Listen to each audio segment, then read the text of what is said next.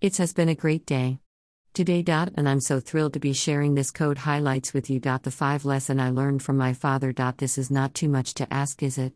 5 things I learned from my father. Firstly, when your father is speak to you, he not only talking to you as a father but more like a friend. Each time my dad talks to me, he makes me feel that there is more to life than silver and gold. Secondly, don't speak to your father in a disdain manner, no matter how he vex you as a son. For he see the hinge of your ribs as a father. I don't want to make this more complicating than it already is. But I do hope you get me.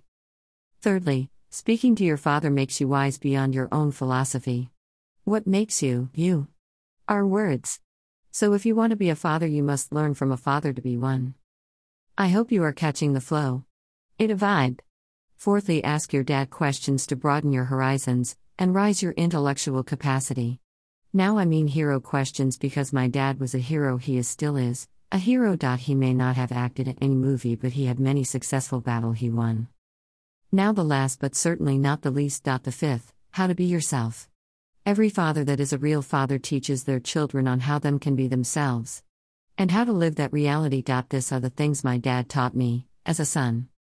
I know you had your own experience from the kind of way you were been treated by your father, which may interest you, or the other way around.